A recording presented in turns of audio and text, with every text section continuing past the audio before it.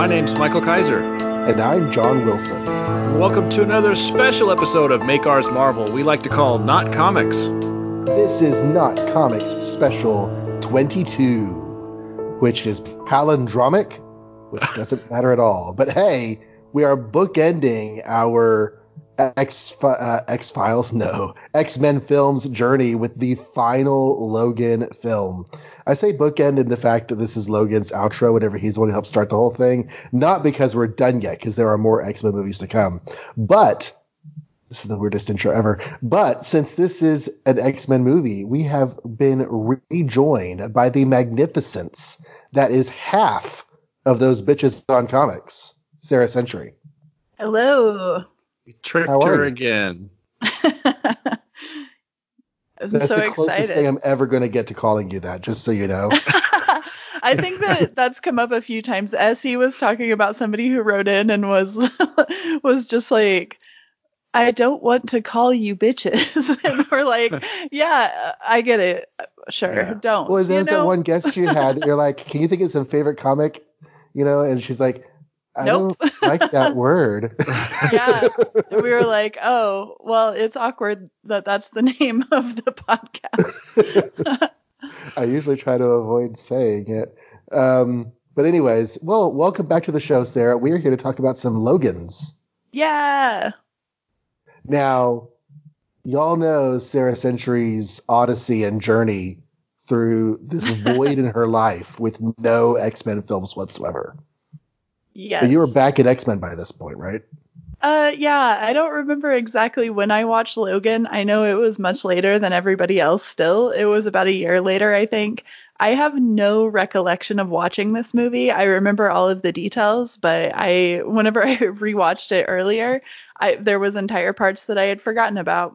It was pretty amazing to watch it only a year later and to be watching a completely different movie that I did not remember. All right.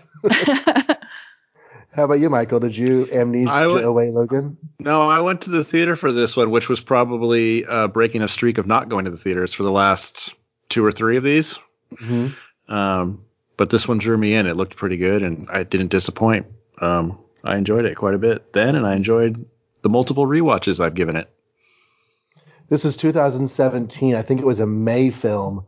So 3 summers ago really isn't that far in the past now. Lily would have been 15. We definitely went and saw it together.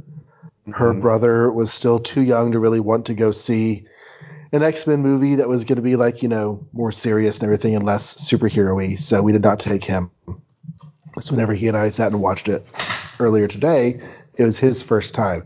Yeah, it's an intense movie. Mm-hmm. It's a journey. It feels epic. Like when you're going into the beginning of the film, you're going to go through so many places before this story is done. And I think it's probably the most like genuinely dramatic of the stories. It's the least, I don't know if this is the right word, but it's like the least saturated and superhero-y of all these X-Men, especially as we progress through this series. It seems like this series has gotten more and more superhero-y and saturated in special effects and spandex and stuff. And then we get to Logan and it's like really low key, and not low key in the sense that like things don't happen, but just as far as the sets and the dress and, you know, it's like real world down to earth kind of. It's a big shift from like Days of Future Past or whatever the heck we just recently watched that I've already forgotten. Yeah, Days of Future Past was very glossy compared to this Apocalypse. movie. That's the horrible one I was trying to think of. Apocalypse. Yeah. Also like very glossy. We go from Apocalypse to Logan, and it's just like Logan could have been directed by a legit person or something, you know? Mm-hmm. I don't know who directed it, actually, but... it is a very stark contrast, I will say, between those two movies. In James Mangold. And storytelling tone, visual tone. And like, you were saying the effects, for the most part in this, the effects are just making something that looks like it could actually happen without really happening, as opposed to like war police and electricals and blasts and, you know, stuff that is completely fantastical. It's the first rated R X-Men, not the first rated R X-Men series movie, because we already covered Deadpool, of course, but the first one where Wolverine gets to be full-on Wolverine. Wolverine stabs people. A lot. That was one of my first takeaways when I went to the theater. Is like, John, you were saying when we first reviewed the original X-Men, I think way back when, or it was X2 or one of them, where you were kind of joking that Wolverine does a lot of stabby, but nothing bad really happens, you know? And I swear to you, I never noticed that watching any of those movies. For some reason, I was just completely obtuse to this idea that Wolverine never actually drew blood, you know? I just never noticed. And then I went to this movie, and in the opening scene, he's like cutting people's arms off and stabbing them in the face, and like blood is spurting everywhere. And suddenly it was like, you know what? They've never done that before. This is never what done Wolverine's that. supposed to look like. Yeah. Yes. It's I awesome. laughed. So, I mean, there was this one. Okay. Whenever I was rewatching this, this entire week, as I was just telling you, I've been super tired, and I was watching this movie, and whenever Wolverine comes in and Laura is just slashing everybody, fighting, killing everybody, and then Wolverine shows up right behind her and is like, I'm also gonna slash everybody and kill them. I started weeping like a child. Like, I really had a strong, profound emotional reaction to that, and I was extremely surprised. Why do you think that was? Sleep deprivation, but also it might have been because he just he's been so, kind of indecisive. I don't want to help anybody anymore. I hate helping. Like, the X-Men are a lie. And then he has to change. He has to help this kid because obviously she's completely screwed. And after just watching her like go sick house on all of these guys, kill everybody, and that whole that one fight scene against the Reavers, she kills so many people. And then Wolverine has to help her because has a moral dilemma on his hands. And I was like, Logan, you're so great. I barely think of how great Logan is, but that was a scene where I was like, I love him. Logan is always cool with kids, for sure. That's like one of his definite character traits. But I also, not necessarily, maybe we're jumping ahead here, but I do like those scenes. There's a couple. There's that one, and then in the end, and both of them, Laura has this look on her face like, oh, that's what a grown-up version of me looks like. They're daddy, I don't know. I just kind of like that connectivity that they had between, that they're basically the same person in a way. Oh yeah, that was 100% the draw of the movie for me, for sure. Yeah. This is for some reason I found myself thinking about Kick-Ass. I don't know how much y'all Very know. violent also. Very violent, and the young actress who gets to a lot of really, really crazy, violent stuff. And this is Daphne Keane. And, she and Chloe Grace Moritz act their asses off and get to do a lot of really crazy stuff that most, 10-year-olds don't get to do. I don't know. I just really, really liked her. And then I saw her again in His Dark Materials. Oh, and she was really good in that. I was impressed. Great. Yeah. So because I don't know nothing about, is it, what is the name of the other Wolverine? Wolverine also? Or just X-24? X-24. That's what I was trying to think of. Yeah, I completely forgot about that plot. Is that the same as who this gal in this movie is supposed to be, or they just make her up? Well, X-23 is a comics character. Yeah. That's what I know that, but I was wondering if it's supposed to be the same as this character, or if they're just different characters. You know what I mean? Go ahead. Oh, yeah, go ahead. X-23 is Laura, right? So okay, so they are the same. Yes. But no, because X-24 is the anti-Wolverine, right? But they are the same, right? Because they're both from the same cloning or whatever. Is that right? Yes. It's all clones. So technically, in a way, they're all the same. Yeah. What I'm asking is, Laura in this movie supposed to be X-23? Yeah, the comics character X-23. Okay. Right, yeah. Yeah. I've never read Anti-Wolverine is the next one they did, so they call him 24. I've never read any of her stuff, but I really liked Laura in this movie, so... She is great, and all new Wolverine is really good. Now she goes by Wolverine. There's two Wolverines in That's comics. what I thought. Yeah. I heard they were reverting her name, but I could be wrong. Back to X-23, they just confirmed it that she is still Wolverine. Awesome. Yeah. They're gonna call her Blady Girl. That's a pretty good name. She I don't know, it's because she has all of this past problems and issues around that name. X-23 is something that people called her. It's essentially similar to being a dead name, I guess, at this point. Mm-hmm. So going by Wolverine is kind of this big step forward, which was really exciting. Well, yeah, who'd want to be named after their clone number? No, nobody. And she filled in for Logan with the costume and the code name whenever Logan was dead. It was so good. Yeah. He was dead for, quite a while as far as comics deaths go. Her series is all new Wolverine, goes for I think 35 issues. So yeah, it's kind of a little arc. Wow. And then even though that he's back with Wolverine, she's still Wolverine, so there are multiple Wolverines, like there are multiple Hawkeyes. Yes, they just did that, and I'm very excited about that. That's a very refreshing thing, because I think everybody was concerned that they were going to start calling her X-23, and, those weird connotations around that name, so...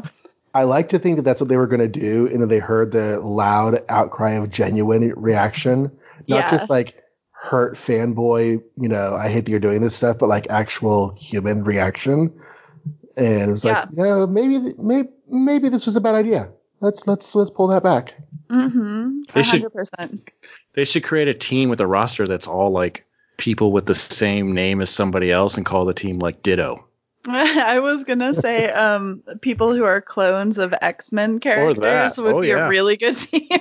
There you go. Those are all people who just try to kill each other all of the time. The copies to the rescue. Oh, so good. But I assume this Laura skews a little younger than the comic book version that I've seen the pictures of. Yep. Sure does. But she's great. She is so good. I just had a horrible pun. Ready? Okay. Uh-huh. So the team of X-Men clones is led, of course, by Madeline Pryor. And the book's going to be called Pryor Offenses. Oh, boy. Oh, man. Okay. Marvel. We can continue. You can call anytime. The stuff writes itself. Yeah, really liked her. And, I mean, she's probably the draw of the film as a whole. Yeah, it's impossible to talk about this movie without just being... she was the very best part pretty much. And then Logan's journey and his, him wrapping up all of his situations, trying to go out peacefully, but really failing, killing lots of people on his way out. But, And the marketing centered around, the little hand clasp they do and the whole dad Logan idea was so just cute. Yeah. We all love to see it. That's the thing, because Wolverine is cantankerous all of the time and kind of a jerk. Those early X-Men issues where Wolverine shows up and he's just a jerk for no reason all of the time. It's just like, Wolverine's cool, but you wouldn't want to be in a room with this guy at all. And then he kind of gets better whenever he's around kids. But see, you made your claws come out without your gloves. We thought they were part of your gloves. We didn't know they were in your arms. And you never asked.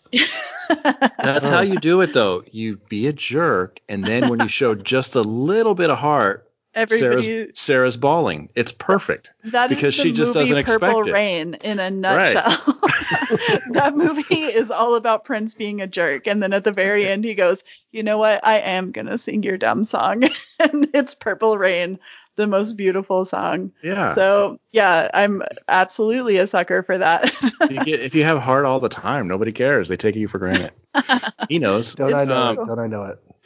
I would have loved to I'm glad that this is his swan song and he's gone and retired and stuff, but it would have been great to get 2-3 more, quote unquote episodes out of this. Old Man Logan and Laura just touring the country. Oh, I know. We keep wanting him to have a sidekick because this happened at the end of the Wolverine too. At the end of the Wolverine, he was going to go gallivanting around with Yukio. Yeah, but imagine she gets older, she becomes a teenager, he has to deal with that. Oh my God. All the attitude would have ensued. Yeah. But it's a great, like, she was cool because not just because she was interesting, but like it was neat to see like her. He could see himself in her, like how she started, and she's all feral, and you don't steal and you don't do this, and meanwhile she can look up to him as to like, he's been through it and he's got the same abilities and weirdness that I have. So it was a cool contrast. It's and there's the whole connection. genuine.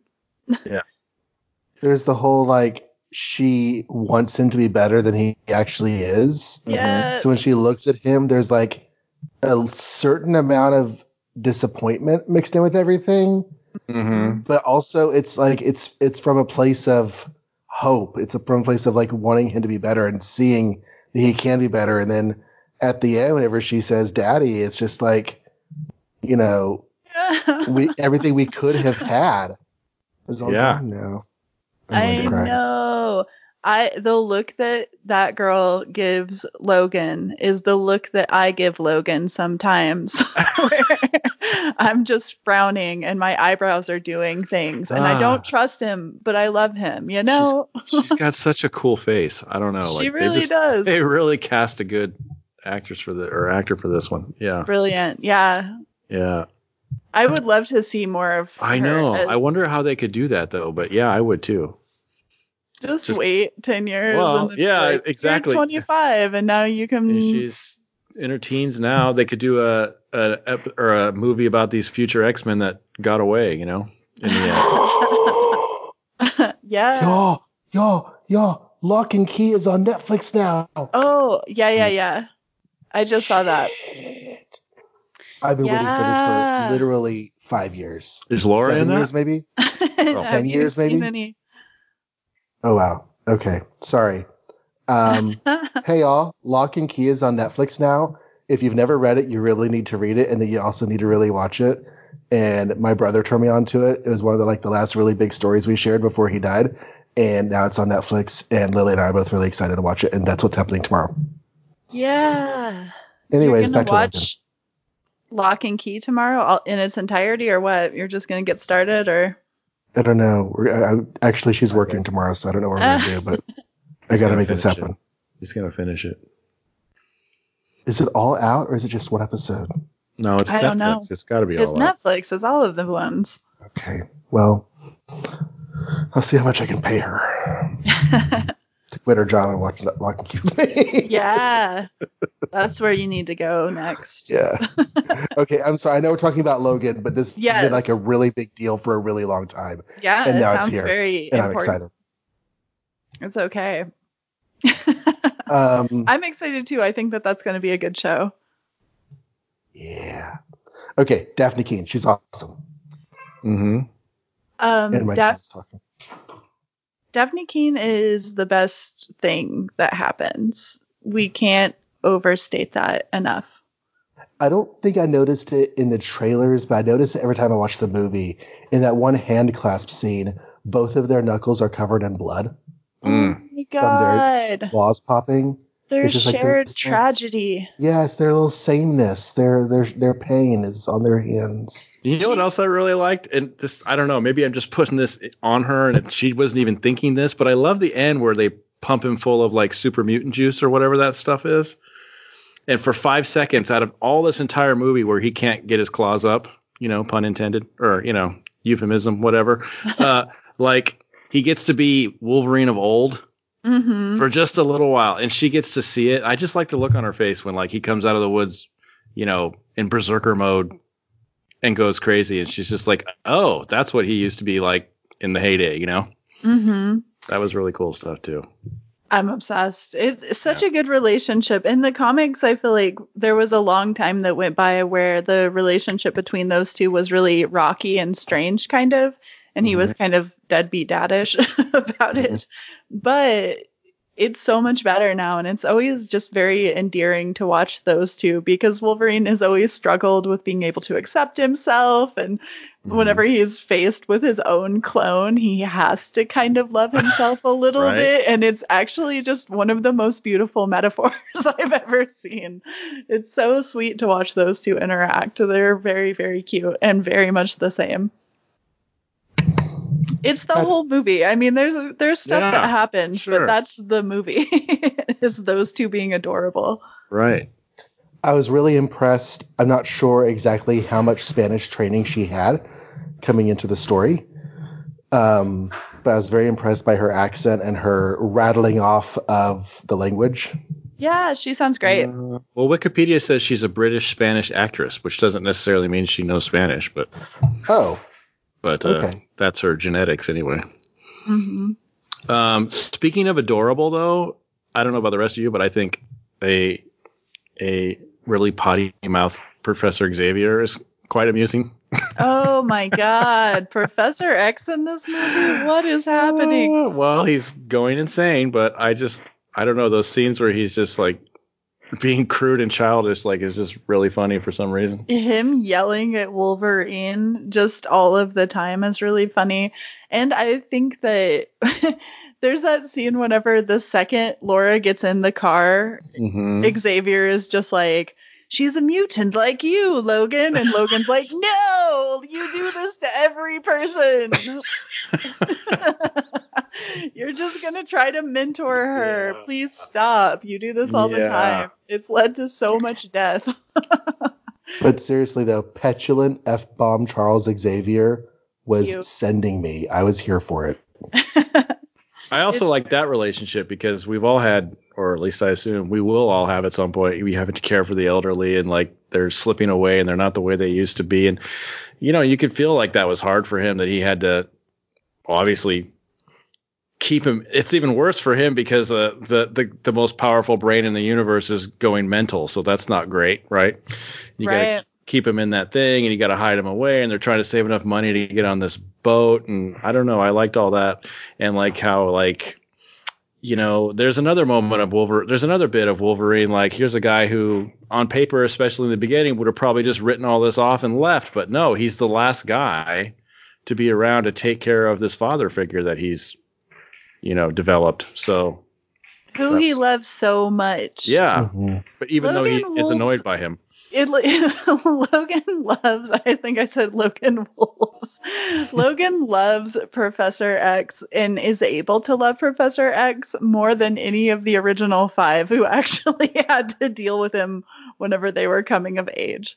Yeah. Logan can have this adult relationship with, I mean, that sounds wrong, or completely right, depending on what your zone is. But I would say that they have such an interesting dynamic between each other because Wolverine still always looks up to Xavier, and you can always tell, no matter what, even whenever he's, be quiet, stop bothering me about mutant kind, I don't want to hear it anymore. You can still tell that he really loves Xavier because he would be gone otherwise, right?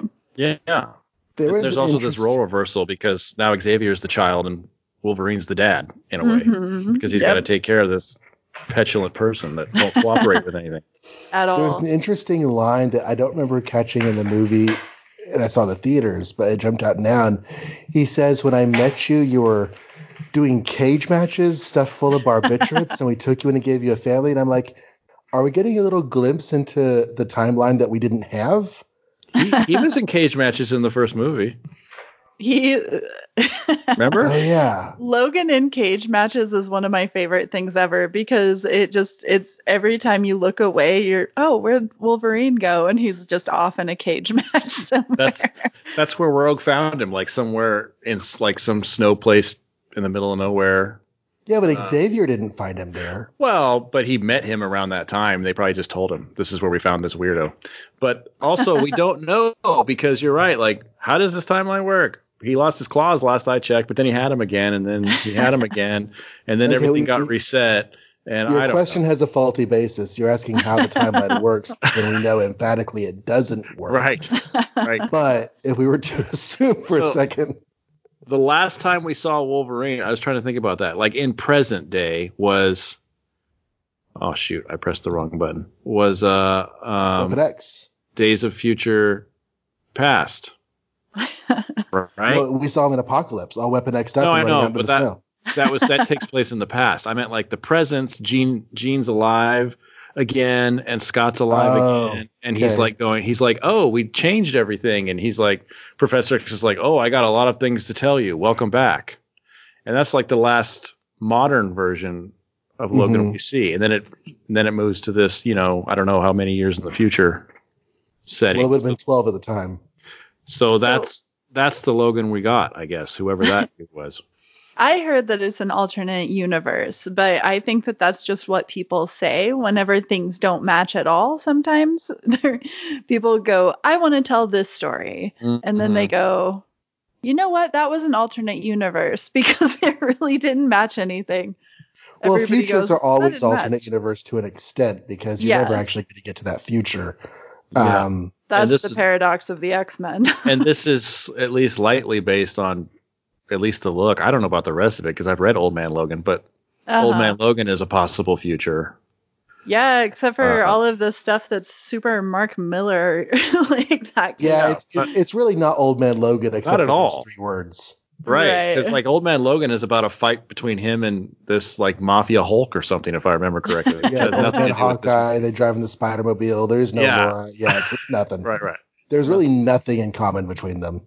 Right, other than the look. They're both gray and old. And he is old as hell. That's true. Well, I think Old Man Logan is not dying, though, in the comics, I mean. No. Right? No. You had mentioned... I was just mentally trying to track Old Man Logan's whereabouts in my head and was like, stop. Stop. Abandon all hope, ye who enter here. So at the end of X-Men Apocalypse, in the post-credits scene, they do that blood extraction and they put it in the Essex briefcase. And you had mentioned, Sarah, or maybe it was Michael, that was supposed to be the seed of this film, and then this film just went like other directions creatively. Yeah. Well, it was supposed to be a hint of, what's his stupid face's name? Mr. Sinister? Yes. Mr. Sinister. Essex, of course. And you could still say that blood was taken to wherever this weird lab was that we did see glimpses of and where they were cloning mutants. So it is still connected, but they don't play up that name. Pulled the Essex trigger on it. Yeah. Right. Yeah. So the timing on that does work out, though. So if that was, a 2015 film or 16 film or whatever, this is 2017. It takes place in 2029. The timing for that program and setting up Laura and everything, I mean, the ages work out. Right. So I was kind of, I liked that because continuity and making things fit makes my brain happy. Also, they said there has not been a New Mutant born in 25 years. 25 years. So 2004 was when the X-Men movies had already started. So when Jean Grey is dying at the lake, in Canada, no more mutants are dying or are being born after that. Right. That's weird. Yes. They don't really say why that happened either, but I guess it just no. But then again, we don't know why mutants started in the first place. So what's the difference? I guess. Dr. Rice said that he managed to figure out how to stop a random mutation. That's right. Okay. So he did it. Now he's trying to get him back. Or at least create him on purpose. Yeah, create him on purpose is what he's trying to do. Now it makes sense. I like that Wolverine's healing factor is essentially just not working because of the stupid metal crap they put in him where they shouldn't have done in the first place. You know? Because that is actually... If you think about it, why would you want to give someone who can heal unbreakable bones? That just seems like a pointless exercise, right? Because they heal. So never really thought about that before. But I do remember, like in the comics, they talked about that a little bit once when, like, I don't know when this was, like 2000 or something, and Magneto just like sucked all the adamantium out of his body, and for a while, so for a while he was just bone Wolverine. That was 1993, sir. Okay, see? I think things are newer than they are because I'm old. But, and at that point, like, suddenly he could heal even faster and stuff, and they were talking about how it's because, if you think about it, his body is constantly trying to eat away at this unbreakable material because it's foreign to his body. Mm-hmm. It's interesting. So 23 years later, as it's been doing that, now it's like his healing factor is weak sauce because it's just exhausted from trying to kill stuff it can't kill. The hamster on that Yes. wheel is so tired. Yeah. And so that's why if he could just get that stupid metal out, he could probably be immortal. But instead, he's aging and not healing fast anymore, and he dies. He does. It's kind of fine. I feel like Logan very much is very, very ready to accept that as his fate. Yeah. Logan has been making sad eyebrows at everybody since the very first film. He is tired. Yeah. I think Hugh Jackman was probably done. I think as much as I personally think Hugh Jackman in this role was amazing, but at the same time, we also are always like, why does it have to be Wolverine and his X-Men? Why can't it just be the X-Men once in a while? So it's kind of nice that that's not Jackman's fault. It's not. Right. It's not his fault, but I'm also in some ways glad he's done because it's like now we can just focus on maybe other people. Yes, we just saw 10 movies with Wolverine. So like even when he didn't need to be there, like the last movie, they just shoehorned him in. You know? That was, I remember now that was a point of contention where oh, why is he in this movie? Of course, we have just had a big creative administrative switchover. So who knows what the new people are going to do? They are going to possibly bring the mutants into the MCU, right? That's the plan. Idea. And if they do that, they can do whatever they want as far as starting over. So maybe we'll have a whole new X-Man named Wolverine. Yeah. Maybe they'll just give it to Laura. That would be great. I would love for Laura. I would love for almost any characters to start showing up more. I mean, if you're going to make a Marvel Universe movie, I feel like you should almost obviously have Storm be the person, because Storm is in almost every team. She's been on all of the different teams. So she'd be the person maybe to start out the merge. She and Black Panther could have a big wedding movie. I always go all over the place with their relationship, and that must mean that it's good because my emotions go from one side to the complete other side all of the time with those two.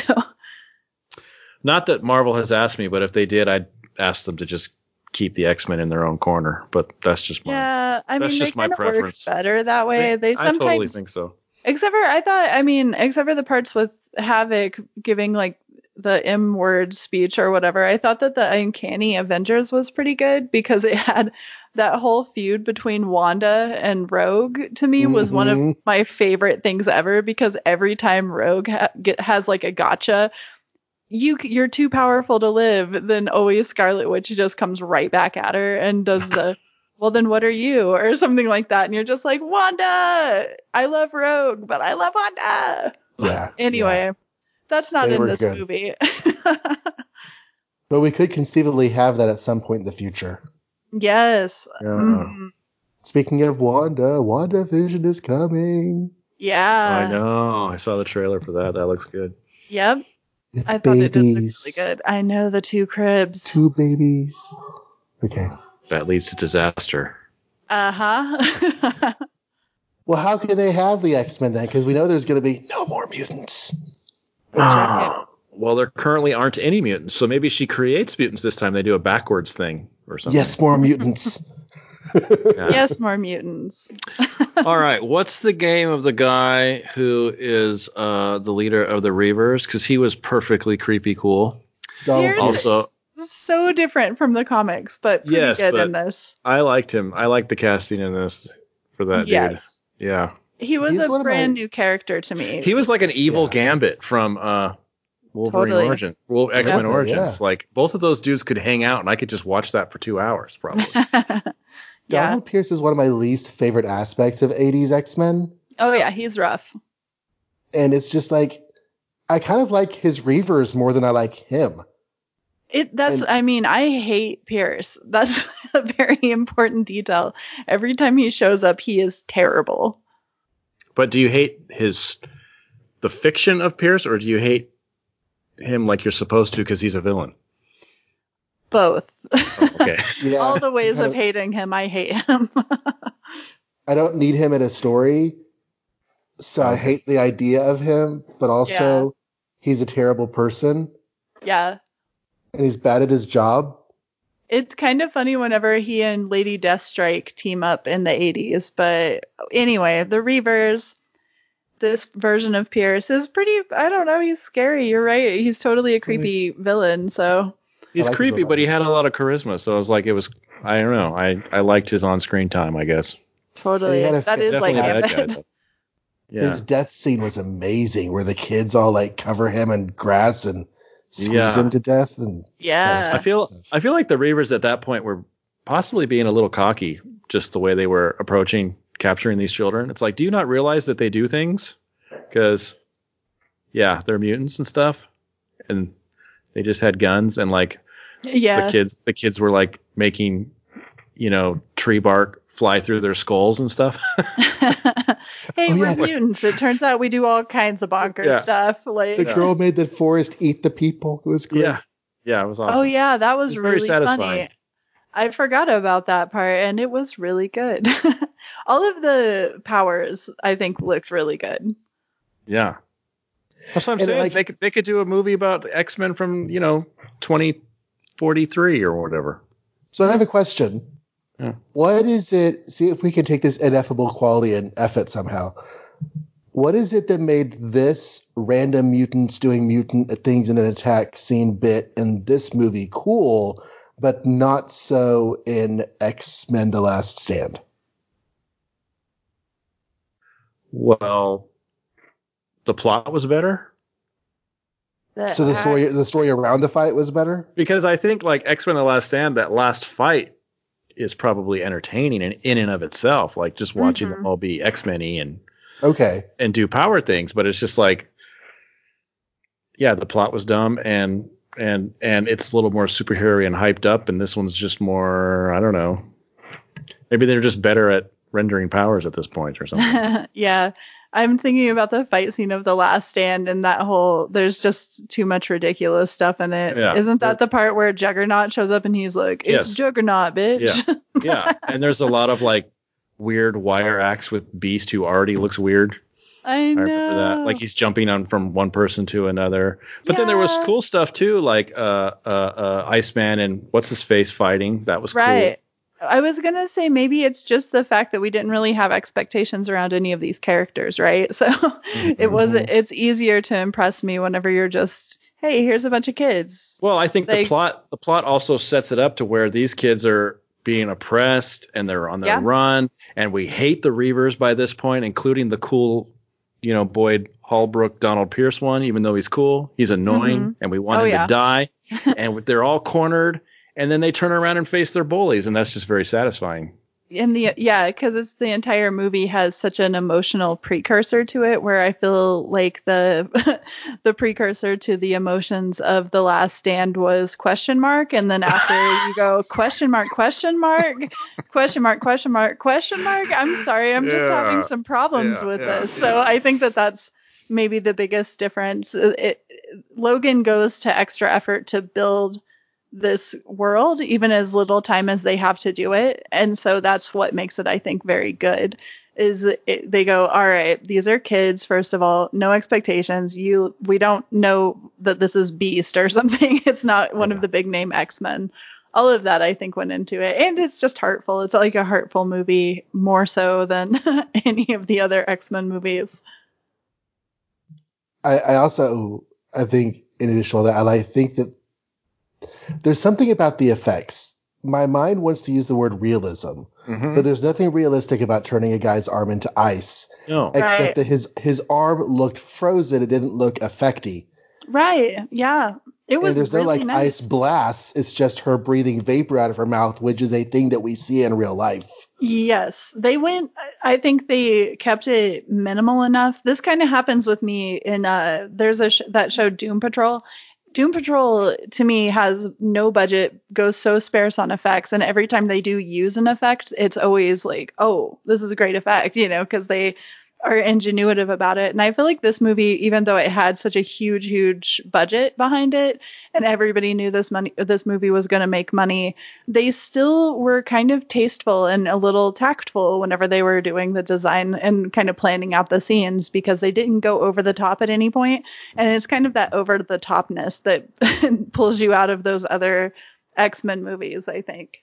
It's the entire movie is just, I am always trying to figure out what the word is, but there's a difference between like a movie like this and the look of, say, Sam Raimi's Spider-Man, you know? Oh, yeah. Where everything just feels like kind of like a set and weird fake lighting, which isn't necessarily bad sometimes. Like, I like Sam Raimi's Spider-Man, but it doesn't feel real. It doesn't feel like something a quote unquote real director would have, like a Street Story or I don't know what the word is, but like a lot of times I feel like they come into these movies and let's make a superhero-y comic booky movie, you know, and everything just looks sort of fake. And maybe that even started with like 89 Batman or something where everything was set built, you know, buildings and stuff like that. So like you look at 89 Batman versus like the opening of Dark Knight where it's like, oh, Scorsese could have done that one, you know, because it's like, it looks like a real person in a real building in a real setting and real lighting. Of course, like you said, John, there's not actual mutant powers in the real world, so that's all fake, but they kind of blend it and make it look like it's part of this real world reality. They convince you that it's not fake. Yeah, exactly. Yeah, I think that they really just made that, because there's parts of this movie where the plot I just completely check out of, which in some cases, in some of the other X-Men movies, is bad. And in this one, it's kind of, well, because I'm enjoying the character interactions. I'm enjoying the way that the plot goes. The pacing is great. We're saying goodbye to Wolverine. All of the emotional chords are hit, you know, from step to step. It's kind of just, you know, it's, if somebody was trying to script the perfect Wolverine movie, this is pretty much how they would do it, because it has all of the aspects of a Logan story. It has him as the, you know, solo guy who's having all this, you know, troubles, connects with a young person who needs his help and all of that kind of stuff. It's all of the stuff that we always want from this guy. So I think that's why that in those circumstances, it's easier to overlook, you know, whenever the plot makes no sense at all, because it doesn't here either, right? Like, at all. This is also the goodbye of Patrick Stewart as Charles Xavier too. I know. Which is maybe less of a goodbye, because we already have another Charles Xavier that apparently continues. McAvoy. You know, the swarmy Charles Xavier, but groovy mutation. It's a groovy mutation. But I liked, I mean, he starts out, of course, crazy and cussy and petulant, and that's fun. But then, God, I love the dinner scene where he like reminisces about, you know, how annoying Wolverine used to be, and everybody's chuckling about it, you know, hindsight, talking about your teenage kids. Yeah. Oh, I know. And all that. And then Wolverine has to carry him upstairs and put his old dad to bed. And then there's like this is what your life could have been like, or still could be like, you know. And then the worst part, not worse in a bad way, but in a good gut-wrenching Yes, in a bad way. It was terrible. Oh, yeah. I mean, it's terrible. But like he finally has this realization or this admission that, you know, he killed everybody and he's sad. And then he gets stabbed in the chest and dies. But yeah. And he's confessing his sins to Logan. It's not even Logan. It's not Logan. That was the heartbreaking part. Heartbreaking. Yeah. But God, even like the scenes where like he and Laura are watching movies and stuff. Oh my God. All that stuff was just so. And she drives his chair around just for the hell of it. It was great. And he keeps like teaching her little things like about who's in this film and what's it about. And she's like all pretty much just absorbing anything he says because she likes him so much. And good stuff. I know. Yeah, this is where, because I feel after reading the X-Men for a long time, you go, Xavier, I don't know about you. And I think that this movie was one of the things that I want to believe, you know, I always want Charles Xavier to be the best that he can be. So it's so easy to get me on his side. And I think that this movie got me on his side again. I think easily. I think the best that Charles Xavier can be is Patrick Stewart as Charles Xavier. Pretty much. Which in 1 and 2, he's just exactly what you want Professor X to be. And even in this movie, he's exactly what you want Professor X to be. You know, I'll bet the whole being sick part. But it's only number 3 where he's a little comic booky Professor X with the whole gene thing. Right. And then you're like, oh, I see your true colors are in there. But even then, he sacrifices himself for the team, theoretically. True. So, like, this is like, Yeah, this is like the Xavier I want and not the Xavier I rarely or ever get. Mm-hmm. Especially what we're reading right now. It's just like, oh my God, Xavier. I Seriously. know. What the hell? Just bury your face in your hands and cry because it's so funny that Moira 10 comes back or whatever, not to super spoil, but goes, hey, this is how everything that you do goes wrong. Let me help you. And he's just like, no, it's fine. I'm just going to try it again. Yeah. Xavier Wait, as a are you father. reading the X-books again, Sarah? Yeah, I had to catch up on them because I've been writing about them. So I've been writing about just, Madeline Pryor and a few other characters, and I can't show my face around here. Look at how you use writing. The Godfather 3 you. We know you're going to read them. I know. I was going to. I was just trying to put it off. I didn't want to get too involved. You're like every time Michael Bailey says he's not going to collect Superman anymore, I just shake my head and go, I know in 10 days you're going to be scrambling to catch up to the ones you didn't buy. You might as well just buy them.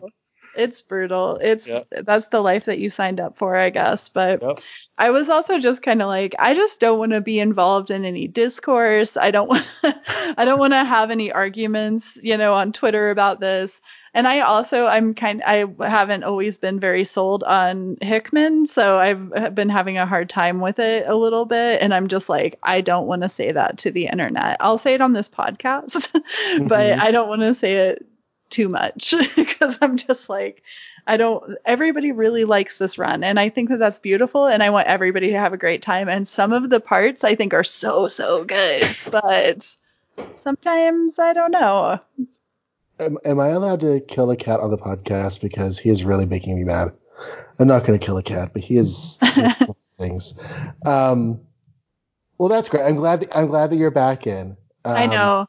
I'm like, I don't really like it that much, but I'm having a great time. And I always really love reading anything that is X-Men related, even if I'm not 100% on it. Was kind of there's a hugely different energy about podcasting or writing about or reviewing current comics versus older comics. Because older comics are established, they're there, there's nothing you can do about them. I know. You have distance, you have time. Right. And sometimes you have the benefit of having already been through that journey once, and now you're going back through with knowledge. Yep. Everything they did for a while has wrapped up.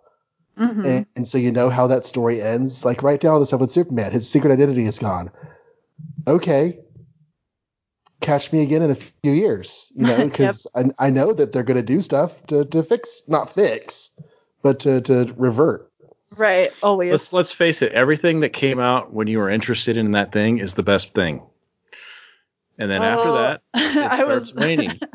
I was like, well, I got involved in the X-Men in the mid-90s, so I don't think that might be true. Well, but it's the thing that you love the most is what got you into it. It was whenever I was obsessed with it, yeah. Yeah, and then like things start, the longer you're into this same old, these tired franchises, they just keep going and going. It's like you'll start seeing the same story elements again. It's like, boy, they did that already. Or something new that you think is dumb, or your character acts weird because now there's a new writer, and you didn't even care about writers when you first read the character. You just thought he was a cool character, Right. And then one day it's like, wow, this guy doesn't understand this character, so this isn't real for me.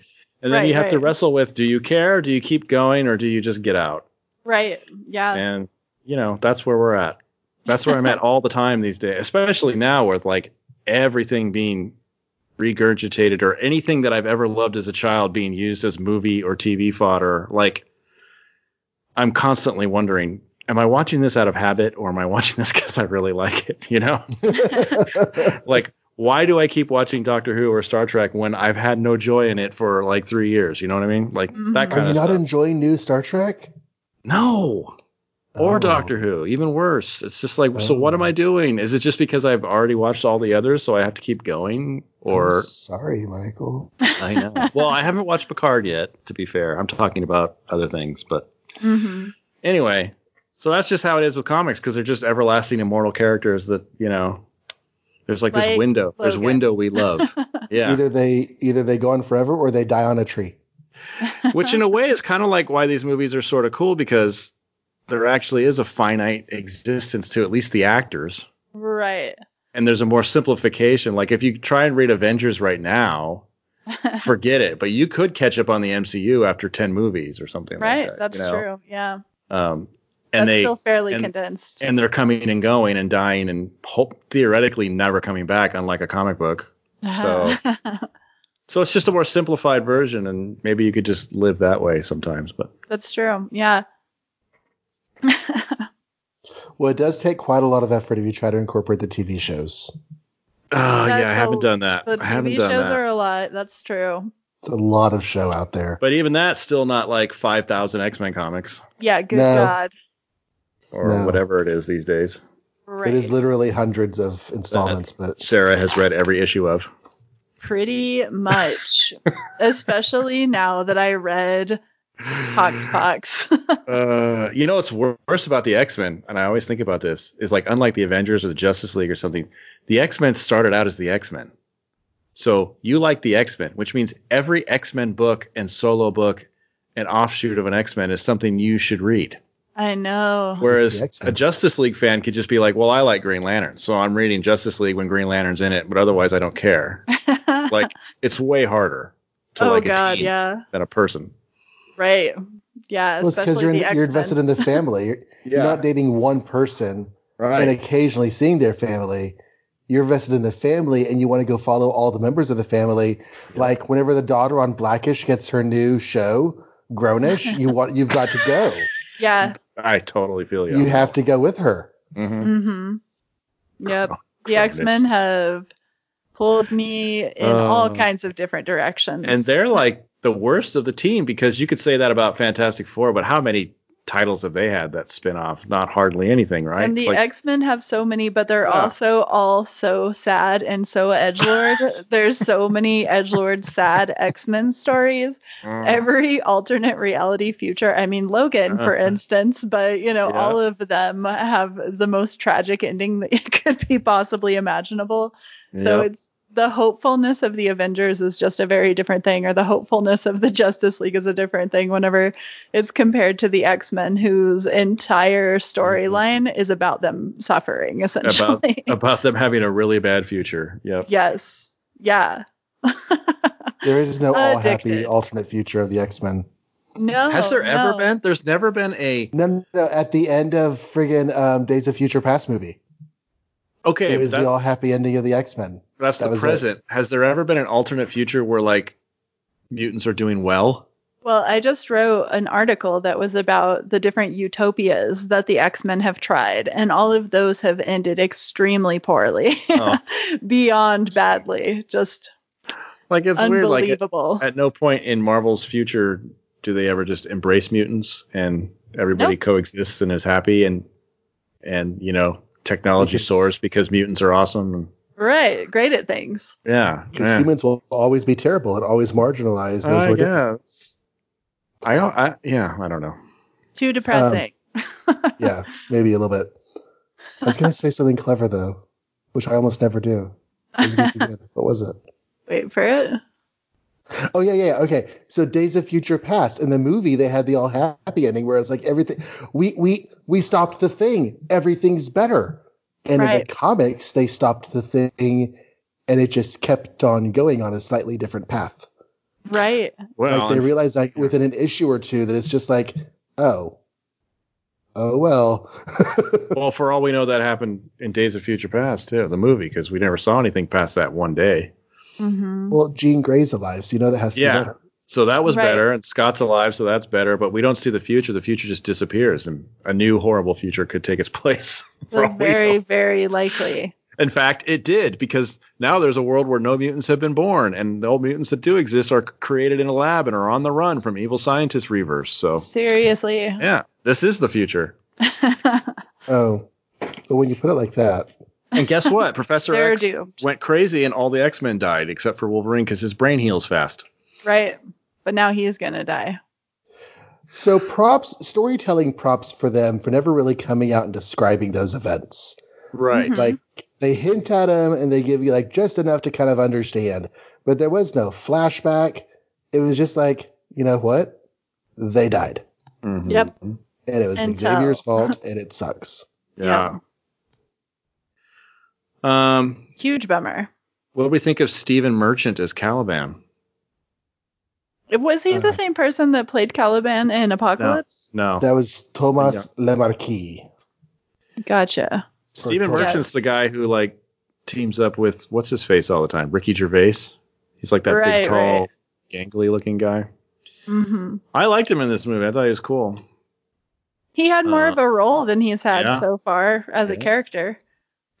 Yeah, before the last movie, he was just like an arms dealer or mutant dealer or something weird like that? Who talks about himself in third person. He finds mutants for people because that's his power, right? Totally. Which they reference in this. They use together mutants for people. Well, they kidnap him and use him to find Logan, so that was horrible.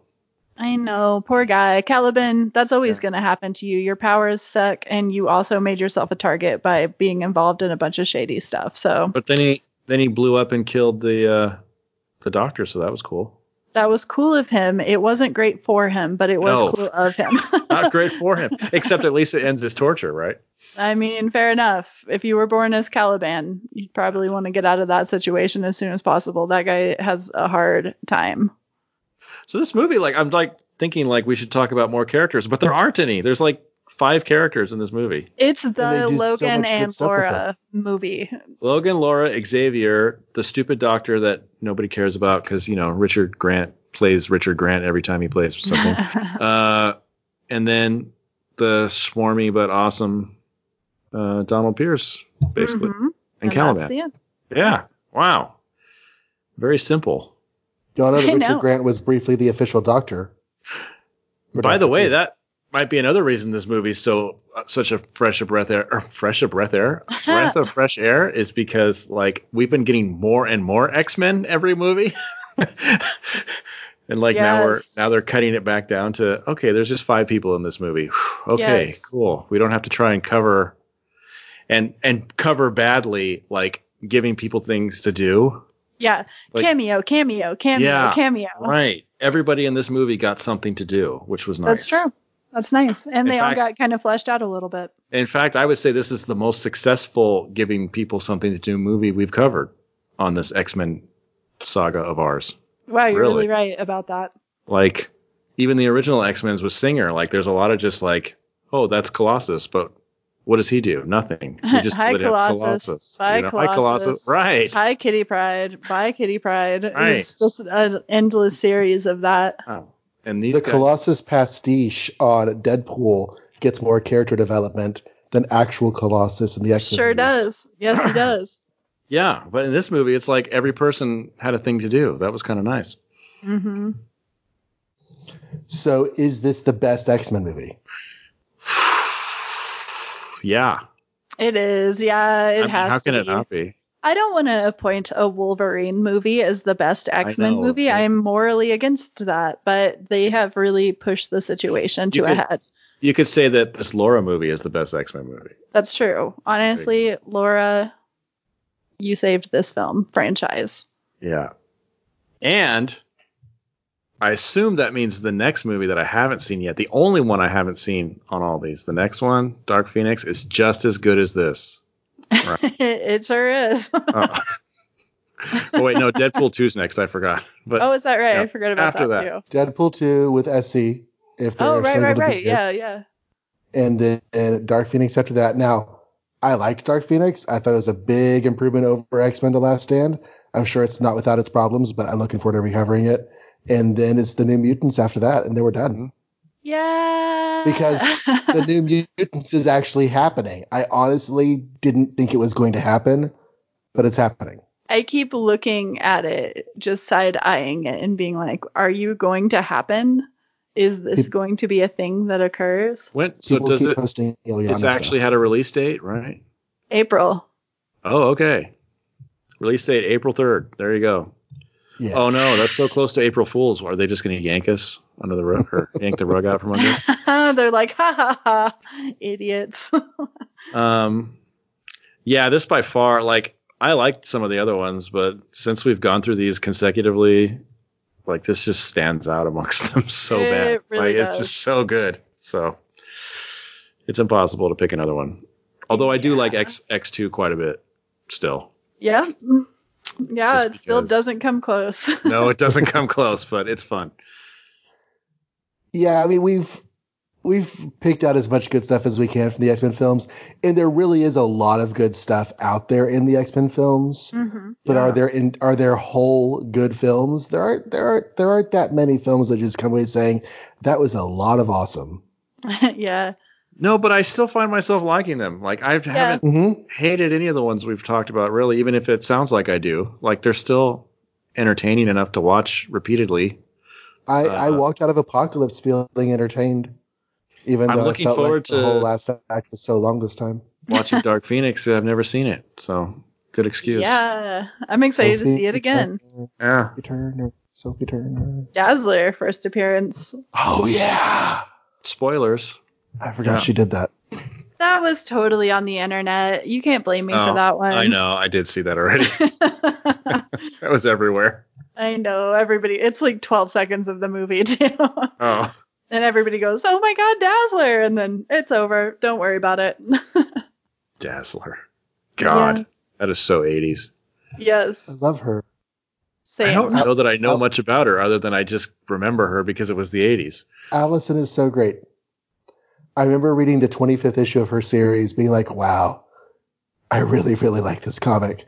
And then the creative team changed, and it didn't really do it for me that much anymore. But like for a big arc leading up to and then climaxing in 25, it was a really, really solid book. Yeah, it really was. Actually, she was part of the X-Men when I first started reading them with the Claremont Silvestri stuff, I think. Mhm. She had that Yep. blue outfit and the bob haircut. And, In Australia before the Huge Fearless. yeah, and they all went shopping. I remember that issue for some reason. Yes, I always remember that issue. She and Shatterstar were a thing. Not Shatterstar. Longshot. Nope. Yes, Long shot. Yeah, long shot. That's right. Same thing. They're both glowy. that's true. Speaking of 80s, long shot. Oh my gosh. The mullet. Oh, he's The in our next mullet of movie, though. power. What? What? Oh, you're Deadpool right.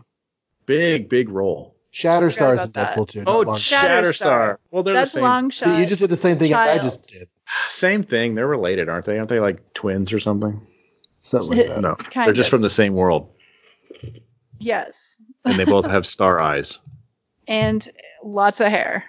lots of hair. So much hair. All right. All right. Well, none of that had anything to do with Logan. So, I mean, tangentially. yeah, that's our future, though. So. So be back next month. Deadpool 2 is on the horizon. We've already It's gonna covered be that for Deadpool this 2 show. Redux But for us. yeah, because we're going to add 2 new people to talk about it, so that'll change it up. That's Mhm. right. Especially since I can't remember it anyway, so I'll watch it again. And then when Dark Phoenix came out, we had already started this saga, this journey, so we didn't cover Dark Phoenix. That's going to be first time. And then New Mutants after that, and then it's going to be Black Widow, and then we're going to figure out what to do with our lives after that. Yes. Have So to we're all come gonna- up with some hobbies. we're going to find a center point on the map and all drive and meet each other for this New Mutant thing, right? That was the plan. I'm into it. Yeah. I would do that. I'm also the person who's like literally in the middle of the country, so I feel Oh. like that means I don't have to move anywhere. That's totally cheating. But yeah, that's fair. She's like, okay, here's the theater that is 10 miles from my house. And And it turns out that that's the exact middle distance between you two. that's 4 Because I'm days in away. Florida and you're in California. That's right. Darn it. Okay, so we're going to work out the logistics on that off microphone. But y'all come back and, well, of course, you're not coming back in a month. You're going to go listen to the Make Ours Marvel episode that's on the feed right now, the regular weekly coverage of Silver Age comics. We have episode 97 in your ears. We are building up to the big 100. And we're covering more issues per episode now these days because we try to give you as much value as we can for the dollars that you don't spend on the podcast. That's right. I've been enjoying that. I feel like I've been getting my $0 worth. And Sarah, okay, so this Wednesday there is a new episode of Bitches on Comics, which is last Wednesday when this comes out. So what is the new episode that's coming down the pike? Well, I believe that it's going to be our crossover with the podcast, The Good, the Bad, and the Basic. So that is a great podcast, and everybody should listen to it. And we teamed up on their podcast to talk about the movie Wonder Woman, and on our podcast we do talk about underrated female characters. Oh, so like every female character? Yes. That is exactly how it sounds. We just talked for 3 hours. That's why it's a two-parter. So. Oh boy. Yeah. We're excited about that one. This whole month we have it's all interviews. We're doing all interviews for February. We just had Paige Allen talking about Venom on the show, and after The Good, the Bad, and the Basic, we're going to have Stephanie Williams back on. Well, good. Yeah, I'm so excited. I love all these people. They're great. Yeah, awesome. Okay, and you said you've been writing about X-Men. So are there some articles out there they can go hunt down? Yeah, I just wrote about the X-Men utopias that all failed really badly. It's not the most uplifting thing to read, but it is a thing to read. And also just doing tons and tons of behind-the-scenes work. I don't know...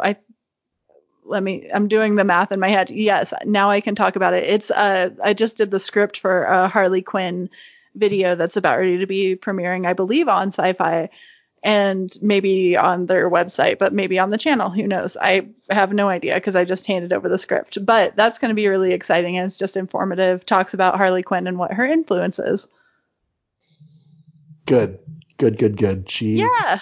Margot Robbie really fought for this movie, and it is finally happening, so that's exciting. Yeah, we talked to, I didn't have anything to do with it past the script, but the people who put on the film talked to a lot of burlesque dancers that do Harley Quinn cosplay, and just, Tara Strong is in the video, Paul Dini, Bruce Timm. It's a really fun one. Yeah, it's so good. I really enjoyed it. Amanda Connor, of course, is in there. I love her art. Yes, God. And her Harley is still just the best one. Mm-hmm. Mm-hmm. It really is just, when I think of Harley, I think of her Harley. Yeah. I don't think of Batman the Animated Series, which I know is probably what everyone else thinks of, but I think of Amanda Connor's Harley. That's when she's by herself. And with Poison Ivy, on again, off again with Poison Ivy. But to me, that was just the iconic run. To me, in my mind, they're like always on. They just don't have to be around each other all the time. I know. I swear to God, I can't handle. There's so much where people. I think that a lot of times people try to draw back, from that relationship, but it's always everybody's favorite. Nobody cares about Harley and Joker. Obviously, some people do, but that's not great. And their relationship doesn't really need a label. It's like when they're there, when they need each other, they're there for each other. Yeah. Support, help. A night, whatever they need for each other, they're there. Yeah, that's true. They're obviously the most important person in the other's life. And so I always think that reducing it is a bad idea. It's always important to not refer to them as like best friends or whatever, gal pals. But I think that, as long as it's accepted in some way, just that's those two, they're girlfriends or whatever. And you don't really, to me, it's, in comics, you only end up going so far with any relationship. You only see so much of the interaction. So whenever it's like that, I'm always in a good place. I think whenever they try to, I don't know, different writers do different things like we were talking about earlier, and you kind of just have to step away sometimes, and sometimes that's me. But anyway, I still always think that Amanda Connor did the best job, and maybe that kind of tints my perception of current comics. All right. Well, Michael, we've done it again. With Sarah's help, we pulled off another X-Men episode. Yay! I like that she does all the heavy lifting. You should bring it back every time. Yes. All right. Well, thanks for listening, everybody. We'll be back in a week for regular Silver Age stuff and a month for more X-Men movies. Yay. Bye. Bye. Bye.